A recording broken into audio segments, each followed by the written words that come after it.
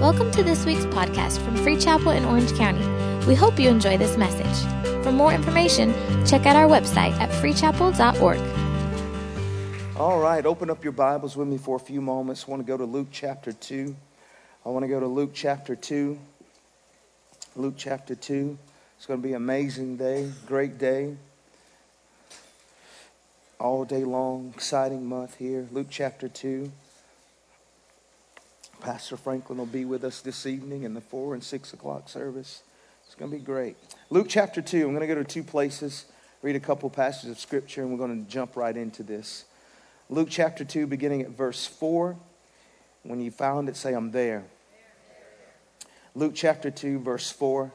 Joseph also went up from Galilee out of the city of Nazareth into Judea to the city of David, which is called Bethlehem, because he was of the house and lineage of David, to be registered with Mary, his betrothed wife, who was with child.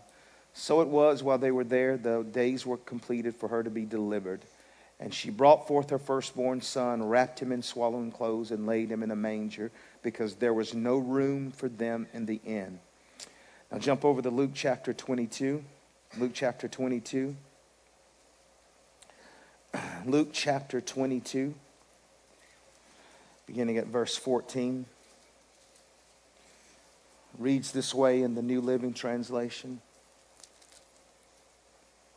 When the time came, Jesus and the apostles sat down together at the table.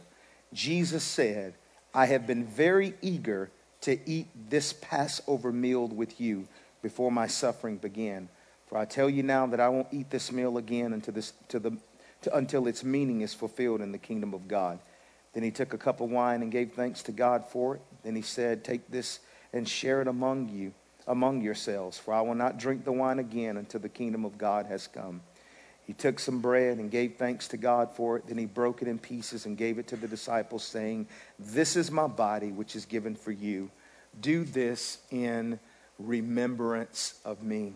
If you walked in, you should have received a little communion cup. In just a few moments, we'll be joining in and doing that and worshiping the Lord together with that. But I want to talk to you for a few moments this morning on this subject or title, the Christmas stable and the communion table. The Christmas stable and the communion table, and how they are linked together and how one flows right along with the other.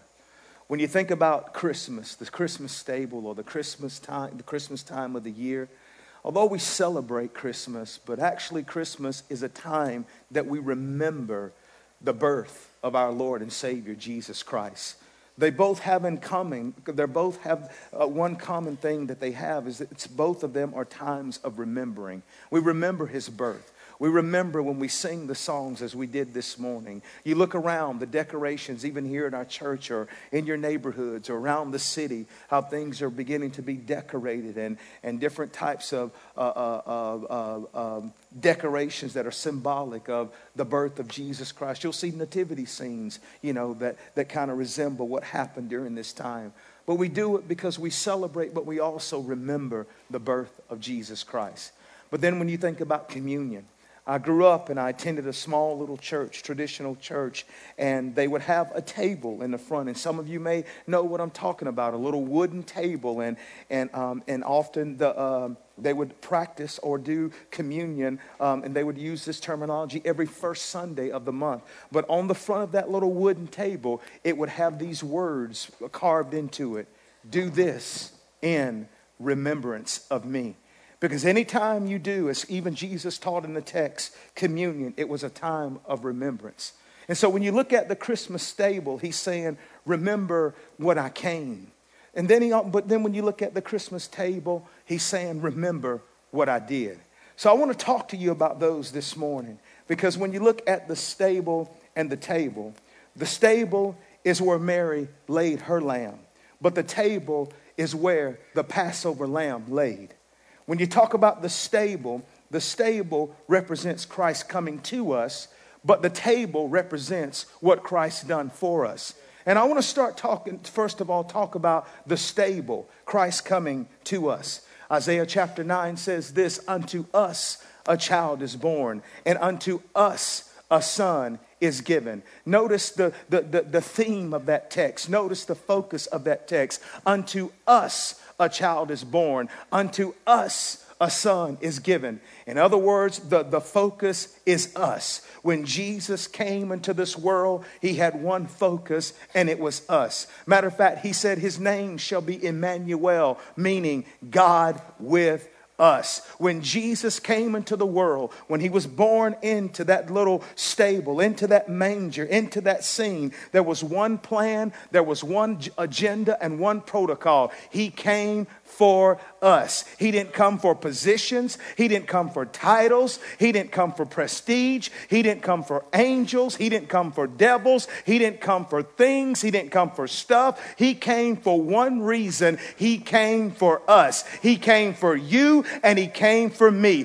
The only thing that was on his mind, the Son of Man came to seek and save that which was lost. And when he came to us, he had a desire to heal us, to save us, to deliver us, provide for us, cover us, keep us, help us, strengthen us. Come on, has anybody in here experienced Jesus coming to you and providing help for you? That was his only reason why he came.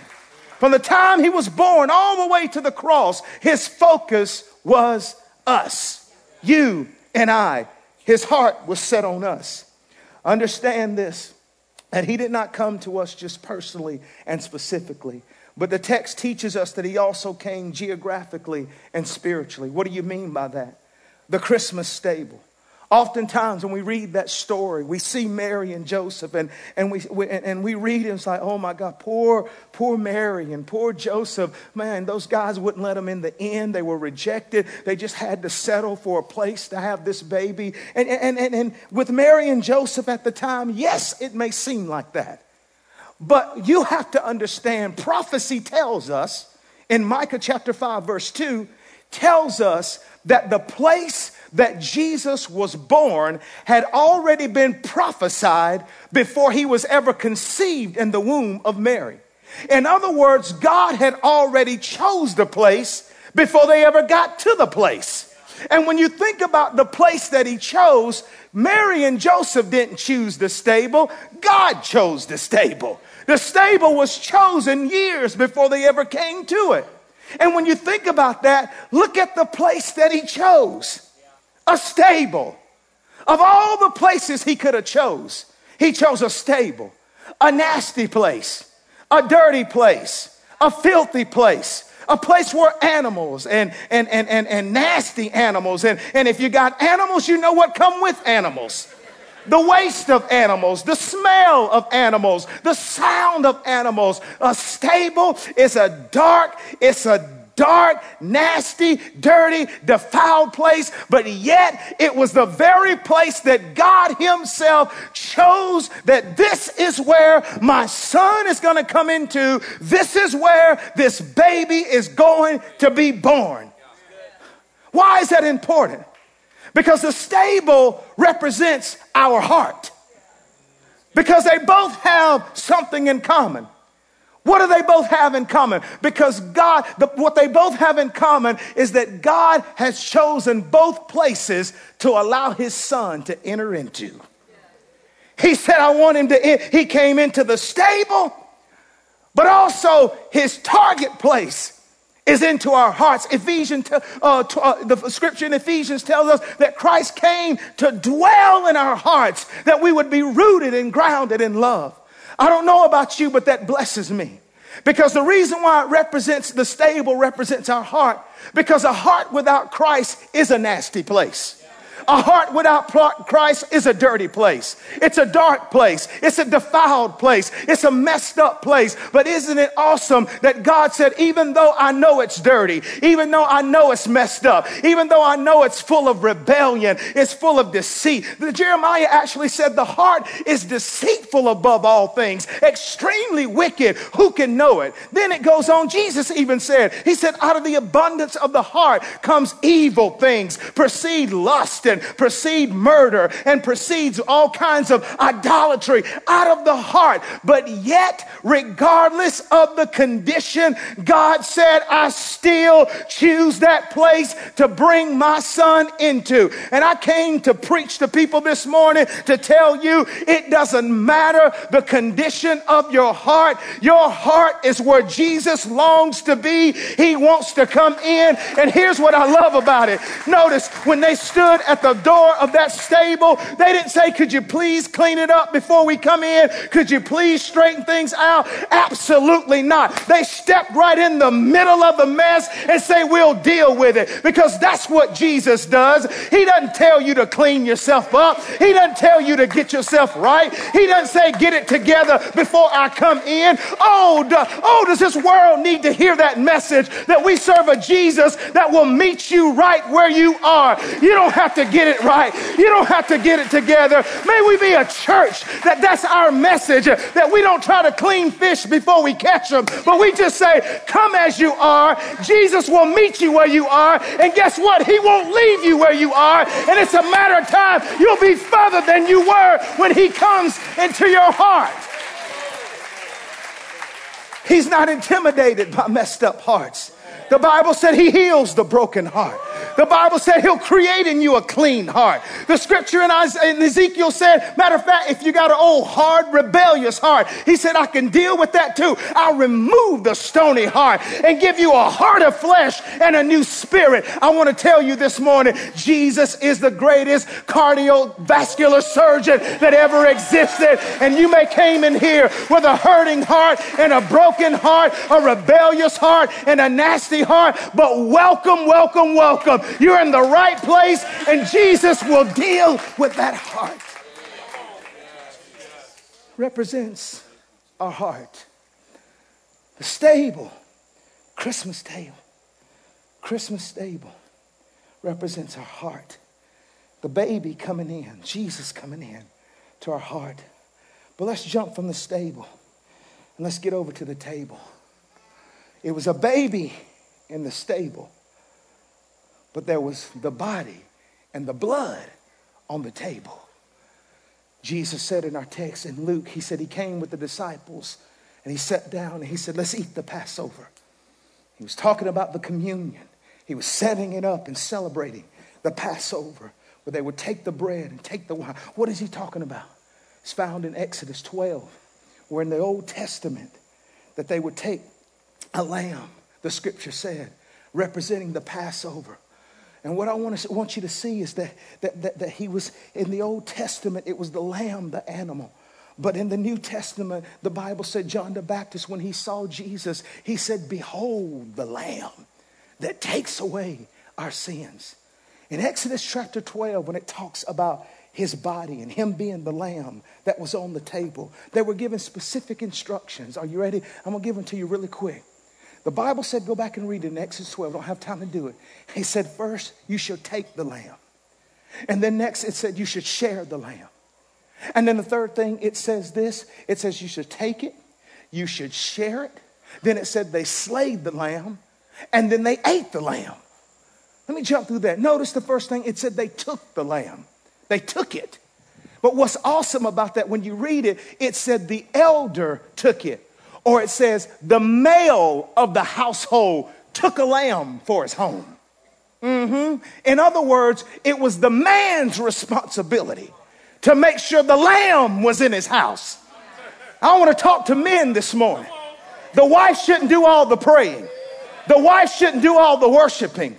The wife shouldn't do all the interceding and Bible reading. The wife shouldn't do all the giving. Come on. The wife, listen, according to the scripture, it was the man's responsibility to get the lamb in his house. It was the man's responsibility to set an atmosphere of worship. It was the man's responsibility to pray and intercede and be the king, priest, and prophet of his home. Not the wife begging you to go to church. Not the wife begging you to read your Bible. Absolutely not.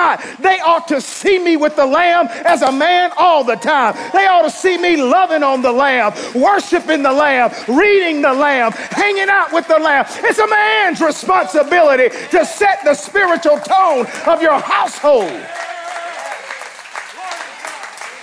Statistically, it's proven that when the man is saved in the house, 93% chance that the entire house would be saved. When the man is in his right place. Go on, I love you, man. But we have a responsibility that we bring the lamb in the house. We cater the lamb in the house. We teach our children about the lamb. Next it said, take the lamb. But notice it says, share the lamb. It said, if your lamb is too big for your house, it said, go to your neighbor and share it. Share the lamb with your neighbor. My question is, when's the last time you shared the lamb with your neighbor? When's the last time you witnessed to your neighbor? When's the last time you told someone about the Lamb? You told them about Jesus. You told them about the one who has saved you and redeemed you and set you free. No. That's not the pulpit's responsibility. That's not the preacher's responsibility. That's not the pastor. That's what we tell y'all to do. That's what you pay Pastor Ben to do. Ain't he up there? That's what he's supposed to do. Absolutely not. Because it said, your house shall share it. In other words, everybody in that house, oh my God, is responsible at some point for sharing the lamb. Husband, you should share the lamb. Wife, you should share the lamb. Children, you should share the lamb. Can I tell you, we have got to get back that we're not afraid to share the lamb. People are looking for the lamb. People need the lamb. People are longing for the lamb. And all they need is somebody that will just tell them about the lamb. I've never been to Bible college. I've never been to school of discipleship. I hadn't been in church that long. But I tell you what, you do have a sermon, and your sermon is your testimony. Do you know what Jesus did? Do you know where you were before Jesus found you? And after he found you, what happened? You got enough word right there to set somebody free. If you would just use the sermon of your testimony and share the lamb, who knows, there's somebody waiting to hear your story. Somebody waiting to hear how you got set free from drugs. Somebody is waiting to hear how you made it through that nasty divorce. Somebody is waiting to hear how you used to be homeless an alien and an outcast and oh my God, and living in a messed up life, but now you have life and life more abundantly. Somebody needs to hear about the lamb. Share the lamb. And he said, I want you to slay it. Slay it. Slay it. He didn't say dissect it. He didn't just say kind of massage it and barely. Slaying is a hard term. Slicing, slaying. It's representing what happened to Christ. Isaiah 53, he was wounded for our transgressions. He was bruised for our iniquities. The chastisement of our peace was upon him, and by his stripes we are healed. He was slain at that whipping post. He was slain as he carried that cross through the Via Dolorosa. He was slain left and right when they smacked him on his face, when they spit in his face, when they pressed the crown into his head. The lamb was slain. And he was slain in his body so that we can have a breakthrough in our body. Everywhere that he was slain, we can claim deliverance. Everywhere that he was slain, we can claim freedom and liberty. If he was slain in his head, I can have peace of mind. If he was slain in his heart, I can have a whole heart. If he was slain in his body, those stripes were for my healing. That's why I can declare boldly when sickness tries to come, disease tries to come, infirmity tries to come, I can stand boldly and declare, not in this temple. This is the temple of the Holy Spirit. He's already been slain for my healing, and I declare sickness don't have any place. Infirmity don't have any place. Disease don't have any authority over my body because the Lamb has been slain. He said, slay it, and he said, eat it. Eat it. And it said, don't leave any. Eat it all. Eat every bit of the lamb. We had a men's meeting not too long ago. And we were discussing what we're going to eat. And one of the guys said, let's get Popeye's chicken. Notice how I said that, Popeye's. Not Popeyes. No. You got to say it country. Popeyes. All that run together. You don't break it down. Popeyes. That's how you say it. Somebody said, you want Popeyes? No, it's not Popeyes. It's Popeyes. Yeah. I said, we can do that. And I said, well, you need to make sure you order some breast. That's what I said. I only eat breast. And guy said, well, I only eat legs and thighs. I like dark meat. I said, I don't like dark meat. I like white meat. And I told the last service, I said, typical discussion or argument with dudes, they're arguing over breasts, thighs, and wings and legs. I said, what are we arguing for? Let's just order enough for everybody. Well, I'm not going to eat those breasts because I like wings and thighs and legs. That's fine. Eat what you want to eat. I'm going to eat what I want to eat, and we're going to eat together. But I thought about it. That's what's wrong with the church, though. We forgot that this is a lamb, but we treat it like chicken. I want the breast of blessing, but I don't want the thigh of correction. I want the wing of favor, but I don't want the leg of discipline and obedience. I want to choose and pick what I want, but I want to remind you, it didn't say worthy is the chicken. It said worthy is the lamb. And according to the scripture, I got to eat the whole thing. I don't care if you don't like breasts. I don't care if you don't like legs. I don't care if you don't like thighs and wings. This is not a menu. This is the whole counsel of God. You got to eat it from Genesis to Revelation. Even if you don't like it, just chew it. Hold your nose and swallow it. I promise you, if it gets on the inside of you, it will change your life. This is the Lamb of God. You got to eat it all. That's what's wrong. We got too many breast churches and leg churches and thigh churches and wing churches. But I guarantee you, you walked up in the right church this morning, you're going to get the whole counsel of God. We're going to tell you he loves you. We're going to tell you his grace is sufficient. We'll tell you he'll heal you. But we're going to tell you hell is real. We're going to tell you sin is wrong. We're going to tell...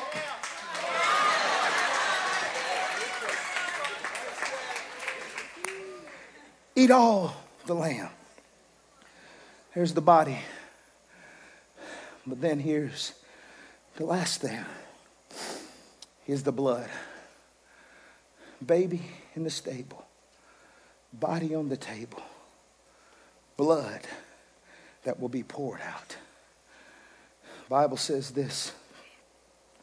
It says, without the shedding of blood, there is no remission of sins. The word remit means to send away, to release, to dismiss, and counsel out. When it talks about remission of sins, naturally speaking, the first act of the blood in our body is to remove all waste. That is the first thing the blood of Jesus wants to do or does when it comes into your life. It removes all the waste. I want to tell you, I don't care how our lives can be stained with sin. The blood of Jesus is the ultimate detergent that can go deep and wash it all away. He said, though your sins be as scarlet, I will make you white as snow.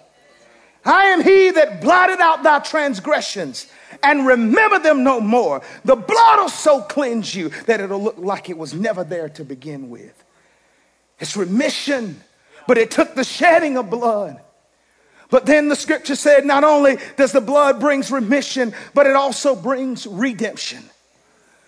Because the Bible said that it was the precious blood of Jesus. We have not been redeemed with corruptible things, but we have been redeemed with the precious. We heard a whole great message by Pastor Ben, on the precious. It's the precious blood of the Lamb. It means it was the only currency that was acceptable to buy us back from the clutches of darkness and sin. The only thing that was deemed worthy to pay the price to pull us off from under the taskmaster of hell. The blood of Jesus was paid to redeem us. And let me tell you something about redemption. When something is redeemed, It's bought as is. Have you ever bought something as is? In a store, there's a clearance rack or there's a clearance section. Normally a big red sign says clearance or sale. And you walk over there and you find stuff and it says, or especially like in furniture places, they'll put a sign, as is, sold as is. And what they're saying is you can buy this, but you got to buy it in the condition that it's in. And sometimes there's cracks on it. Sometimes maybe a knob is missing. Sometimes a mirror is cracked or a leg is missing or there's some scratches or whatever. And when you buy it as is, there's no warranty on it and there is no return policy. So when you buy it and you walk out of the door, it's yours. So as a buyer, I'm taking a risk. I'm taking a risk with this merchandise because I know once I get it, it's mine and I can't take it back. But see, the thing about most people that buy things as is, they don't see it for what it is. They see it for what it could be. And they understand that in the state that it's in, it may not be what it could be right now, but I have the ability in me to make it what it could be. And so when you talk about redemption and the blood, Jesus bought you and I as is. He bought us with our cracks. He bought us with our knobs missing. He brought us with our failures, our flaws, our frailties, our insecurities, and all of our mess and dysfunction. And he said, I don't mind buying you as is because I know I have in me to give you everything you need to be, to walk in what I created you to be. He has the power to buy back. And that's biblical restoration. Not getting you back where you were, but getting you beyond where you were.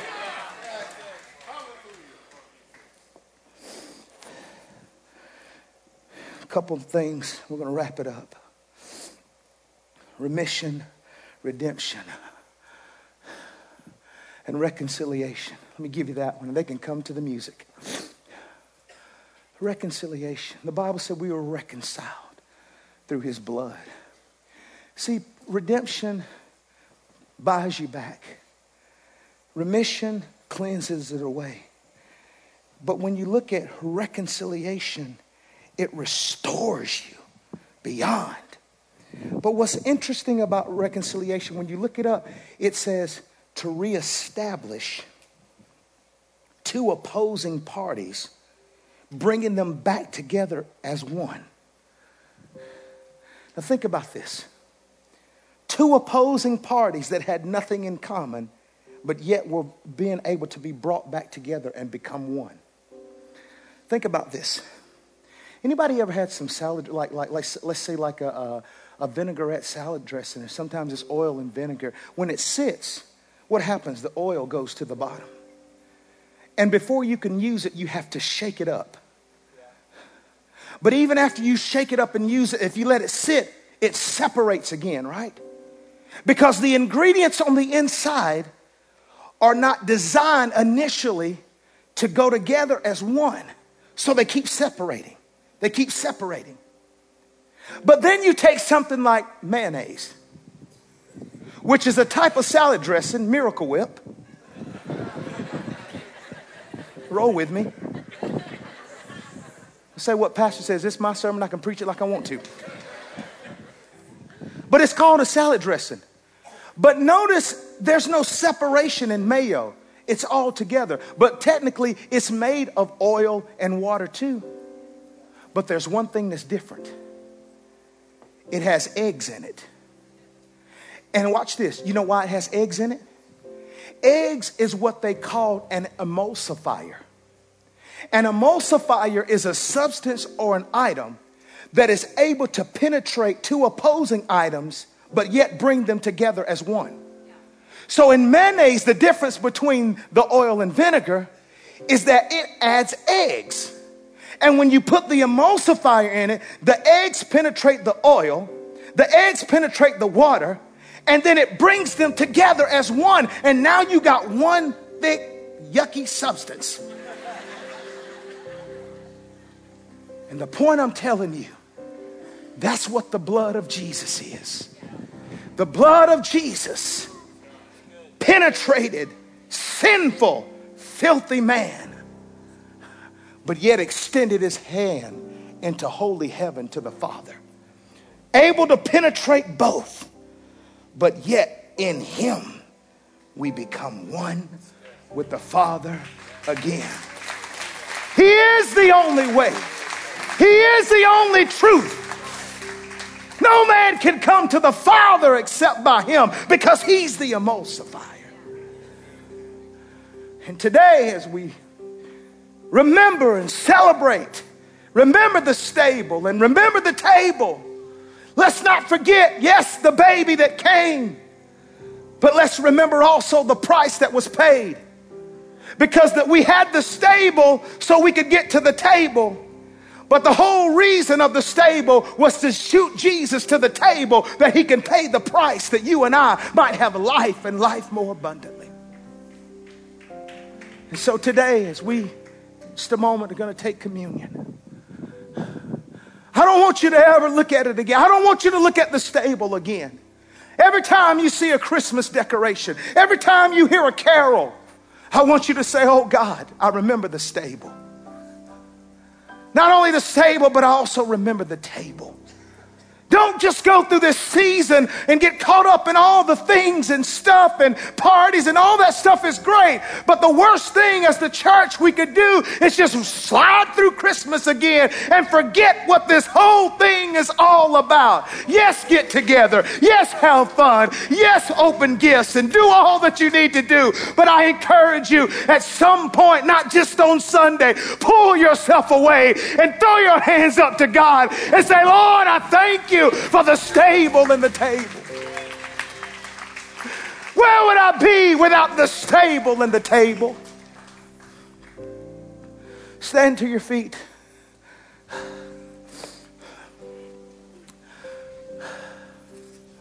With every head bowed and every eye closed, please, no one leaving and no one moving. This is the most important part of the service. In a room this size, there are people that have walked in this door this morning who's dealing with heart conditions. Your heart is not right with God. Your heart is far from God. Or maybe there's things in your heart that has kept you from walking in a real relationship with God. But the message to you this morning, he chooses stable conditions. He looks for hearts to come into regardless of the situation. Maybe your heart is broken this morning. Maybe your heart is hurting this morning, overwhelmed with life, and you feel hopeless and you feel helpless, and you've tried so many things to try to bring security and hope and comfort in your life, but yet everything you tried, positions, you tried people, you tried possessions, you tried all the things of this world, but yet you still come up short. I'm going to tell you why you always will, because there's a built-in void that only the presence of God can fill and satisfy you. And he's saying this morning, I don't care what the condition of your stable is, your heart is. If you'll let me, I'll come in. If you let me, I'll come in and heal. I'll come in and save. I'll come in to deliver and set you free. I'll come in and give you life and life more abundantly. That hope you've been looking for, that help, that comfort, it all comes as a package deal. When you get me, you get it. Thank you for listening to this week's podcast. We hope you were blessed.